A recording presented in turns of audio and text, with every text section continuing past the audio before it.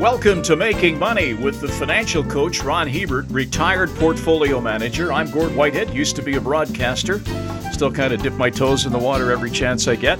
Like to dip my toes in the water as an investor too, Ron. And that's something we want to focus on this time around is you've always been a big believer in stocks. You like to control your destiny with stocks. And that's where we're going to focus this time around. Why do you like to be a stock investor? Well, my favorite commercial on TV is National Car Rental. Patrick Warburton. Exactly. Yeah. The guy in the ads is a control freak. He doesn't like to talk to anybody. He likes to have control of when he Take comes. any car in the line. Yeah. Go anywhere I want. I go around the desk, drop the keys off in a box. Everything works perfect. Well, I like owning stocks just because it gives me a lot more control of not only what I own, but when I buy it, when I sell it. I can be contrarian and buy when everybody else is selling. It gives me control over my cash flows. There's a lot of reasons to like stocks, and it's my preferred method of investing, individual investing in stocks and bonds, because I think it gives me a lot more control than mutual funds or ETFs, frankly. Okay, so we can say you want to be a stock buyer. So first of all, how do you go about picking a stock? There's so many variables and so many things to take into consideration here. You can look, anybody that wants to think about buying a stock can go online and type in a quote on, for instance, the Toronto Stock Exchange, and you can see historical graphs of how the commodity has performed over a period of time. You can see price to earnings ratios, but a lot of that is really foreign language to people, isn't it? Yeah, well, you can certainly get some newsletters, and I don't want to steal our thunder because we're going to have a show here in the next or podcast here in the next month or so on the best newsletters to get. So if you're looking for good advice, for example, one of the newsletters I've gotten, it's called Investment Quality Trends. And it looks at high quality stocks that are consistently growing their dividends over time. And it covers the Canadian and the US market. It's about $235 a year. So if you're just starting, Investment Quality Trends, or in Canada, the Investment Reporter, are two very, very good newsletters, and you can get both of them for a couple $100 a year each, which is a very, very cheap way to get high-quality research. And neither of these firms have an underwriting department, which means they're not putting out glossy reports to pump up the price of a stock. They make their money by giving you advice. If the advice is crappy, you're going to cancel your subscription to their service, and they're going to lose money. So they have a vested interest in making sure the quality of their research is high. And one of the things we've talked about on a couple of the shows previous is you're a big believer in sectors that, I don't want to use the word bulletproof. I think you used the term that Warren Buffett, have moats around them. If you're looking for a particular commodity that has a good life cycle, it performs regularly, it pays a good dividend, is that one of the big keys? Yeah, I have most of my own portfolio in companies that have regular and consistent earnings histories, like breweries, distilleries, utilities, food processors, school busing, healthcare, funeral homes, those kind of businesses where you use their service all the time. And frankly, the companies I like are almost monopolistic, where railroads, there's not much choice if you want to ship your stuff by rail. If you turn on your lights, you usually only have one, maybe two providers in your area that you can choose from. So you're kind of held captive by what they want to charge you.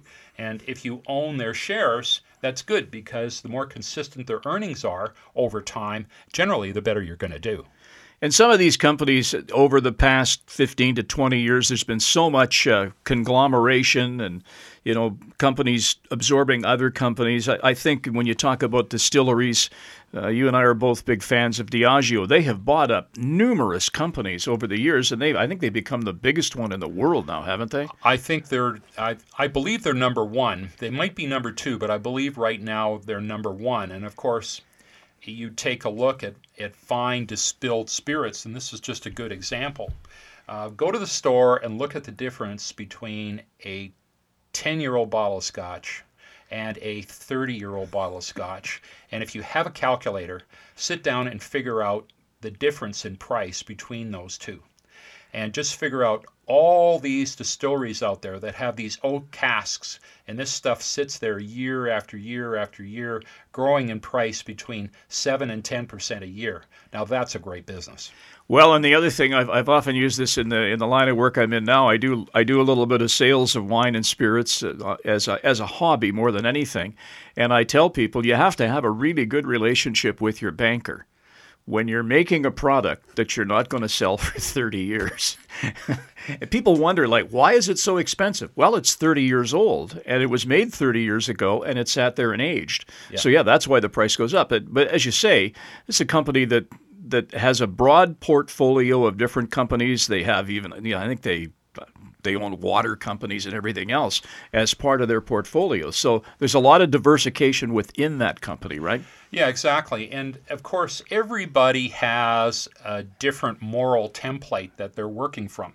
So if you don't like nuclear, or you don't like tobacco, or you don't like defense, or you don't like some particular sector of the economy, and when I used to teach investment classes, I would typically hold up a portfolio of one of these ethical funds and a portfolio of a non-ethical fund, and I would pass them around the room and ask the people in the class if they could tell which was which. And I usually got about 50-50. So people's ethics, frankly, are very personal things. So if you have even an ethical fund, I know people that look at these ethical funds and go, well, I wouldn't buy that, and I wouldn't buy this, and I don't want that. Well, if you buy individual stocks, you can own all the things you want to own. If you got a moral problem with something, just don't buy it. Buy something else. You can pigeonhole it that way, basically, Absolutely, right? You can. Yeah. All right, now let's talk a little bit about if you want to get into something like mutual funds. We're talking about individual stocks. Mutual funds are made up of individual stocks. And a lot of people have held mutual funds over the years, but there is a distinct difference there. With mutual funds, you're not in control of your own destiny. So, for example, markets go down. Everybody panics and sells. Well, you're forced to take a loss because you're a part owner of that basket when maybe you didn't want to take a loss. Maybe you would have been patient and waited it out. Well, maybe next year you've got some real estate you're going to sell, and you've got some massive profits, and you could really use the loss next year against those profits. As well, you're not in control of human nature. So if you're a fund manager and you talk to other fund managers about your biggest grief, and it's the fact that money always arrives at the top of the market. So when everything is going well, the fund manager is getting gushes of money coming in. And when the markets are low, he's getting all the money being taken out as people panic and sell. Now, typically, you don't want money when things are high, and you want money when things are low. And it's tough to get that happy balance in a fund because usually the fund flows are going the other way. So you have to wait. Your timing is so crucial in this. If you see something that you perceive to be a good opportunity to buy and you don't have the cash available, you're kind of handcuffed, aren't you? Totally. All right. So mutual funds is one area that you want to look at. And other things that people are concerned about is they say, well, if I'm going to go into a stock, it's awfully expensive right now. We talked about how the market can be cyclical at different times of the year. Do you take that into account when you're going to make a stock purchase? Do you think, I might want to wait for this till the fall because it may come off a little bit? Well, the thing about especially an ETF or a fund is a lot of times they're buying a basket. So they're buying an entire sector. So they'll buy maybe 20, sometimes 30 stocks in that sector that they'll have in their fund. But let's say markets are very, very risky, and you say to yourself, well, with the pipeline concerns, I don't necessarily want to be in Canadian energy stocks because they can't get their product to market. And also, I'd like to be in the international markets because West Texas Intermediate crude is trading at about $10 less than Brent crude right now. And natural gas prices are 2 to 3 times higher internationally than they are in Canada. So you say, look, I want to go with companies that can get access to market, that have higher returns because the commodity is selling at a higher in another region. And a lot of these companies that I'm seeing, or the array of companies I'm seeing, frankly, they got too much debt. Well, you might decide, well, I don't want to buy the Canadian market. I might want to buy a Royal Dutch Shell, or maybe I want to buy an Exxon, which are global players and can take advantage of these markets. And so you might want to overweight because you're conservative right now, and you say, well, this market could bounce around for a while, but I'd rather own a big integrated company with a AAA or AA credit rating that pays a 4 or 5 or 6% dividend in international markets where they're making more money than play the Canadian market. Well, with owning individual stocks, you can do that. Okay, let's talk a little bit, too, about actually buying the stock. Let's talk hypothetically. There's a spread there. If you're a buyer of a stock, you're prepared to pay $10 for it. Well, the person that's selling that particular stock wants $10.30 or $10.40. So if you do the basic math, you're dealing with a percentage right off the get-go, the spread between buying and selling. A lot of long-term studies have looked at the cost of spread on your ultimate total returns. And everyone is focused on fees. And fees you should focus on, especially with funds.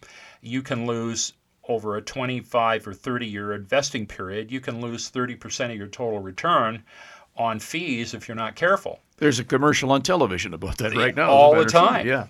But what people don't look at is the spread. And of course, you won't find a discount brokerage firm telling you about spread. And if you trade a lot, spread, the price between the bid, what somebody's willing to buy it at, and what somebody's willing to sell it at, is often between like 1 and 4 or 1 and 5%. And so if you're trading all the time, you can lose that unless you're very, very careful with your order pricing. You can find that you're losing a lot of performance every year by just the spread, by neglecting the spread of how much is between the bid and the ask, and it costs you.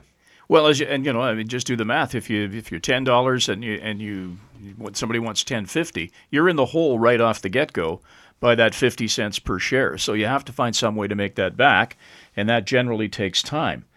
All right, let's talk a little bit too about dividends. There are dividend cycles, something that I don't think I was aware of until you sent me this note. Different companies pay their dividends at different times of the year, and you want to try to balance that out over the calendar year? Yeah, typically stocks pay their dividends 4 times a year. Now, occasionally you'll see some stocks pay monthly, but most are on what we call a quarterly cycle. And so you have cycle 1, which is January, April, July, and October. Then you have stocks that pay on cycle 2, which is February, May, August, and November. Then you have cycle 3, which is March, June, September, and December. So if you spend a little bit of time and go into the Investment Reporter, for example, which talks about how to build a portfolio with stocks paying in these different cycles, and by doing so, you can really smooth out your payments so that they're roughly equal in value each month, and this can produce a nice even monthly income for you. And it's very easy to do that with stocks, much harder to do it with other types of investments. And again, to focus on that business of taxes, if you're ahead in a stock one year and you are facing perhaps a capital gain, if you have something that you've taken a loss on previously, you want to do your timing correctly there within the tax year to have the profit offset the loss, or the loss offset the profit, I guess, depending on how you look at it.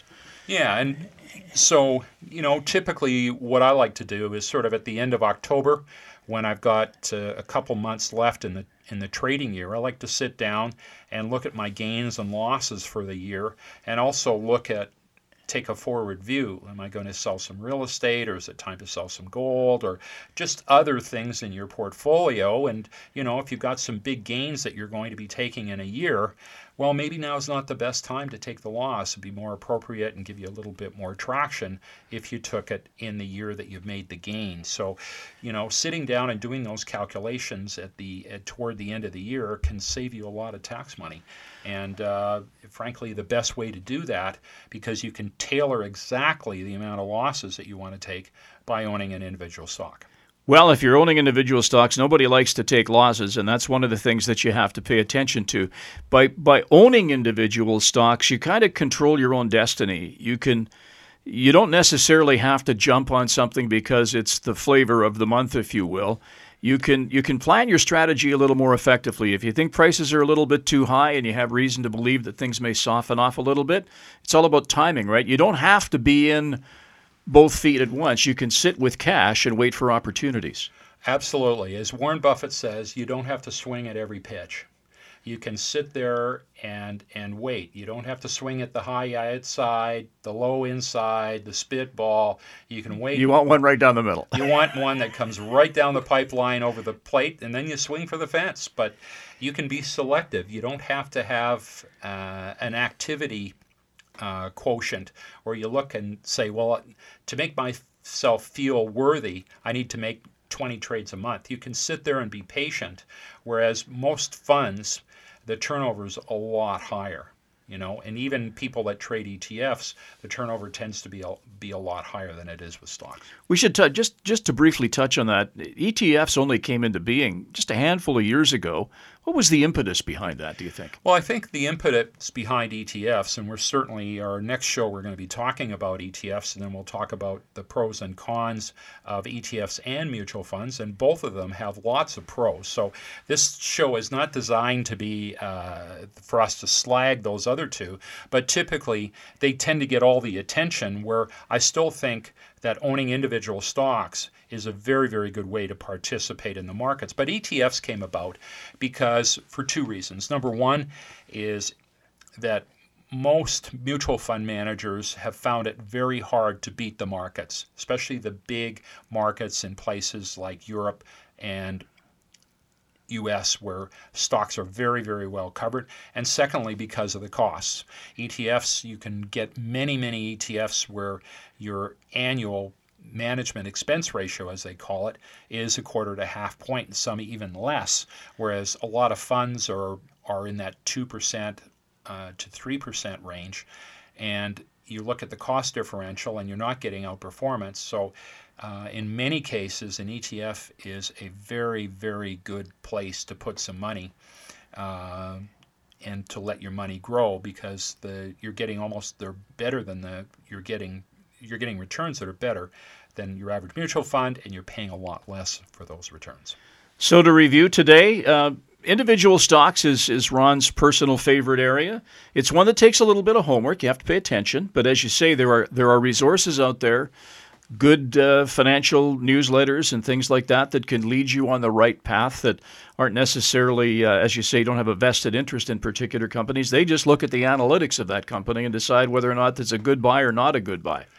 Absolutely. And let me preface this by saying that if you're going to own individual stocks, you have to be able to spend some time. I would say that you need to spend a couple hours a week looking at your portfolio and reading reports just to stay up on the things you own. And if you don't have that kind of time, then there's certainly mutual funds, ETFs, bring a lot of strong advantages to the table because you don't have to spend that amount of time. So there you go, another installment of Making Money with the financial coach, Ron Hebert. If you have a topic that you'd like us to cover in future podcasts, you can reach us through the CFCW website at cfcw.com. And again, it's under the Making Money tab. You can send us an email there, and we will try to address your question as best we can. Ron Hebert is a retired portfolio manager. I'm Gord Whitehead. Thanks for joining us on Making Money. The information presented is derived from sources believed to be reliable. This material is presented for information purposes only and does not constitute investment advice. Before acting on any investment information, a person should seek advice from an investment professional. The presenters may or may not hold positions in the securities discussed on this show and will not be responsible for any losses sustained from acting on this information.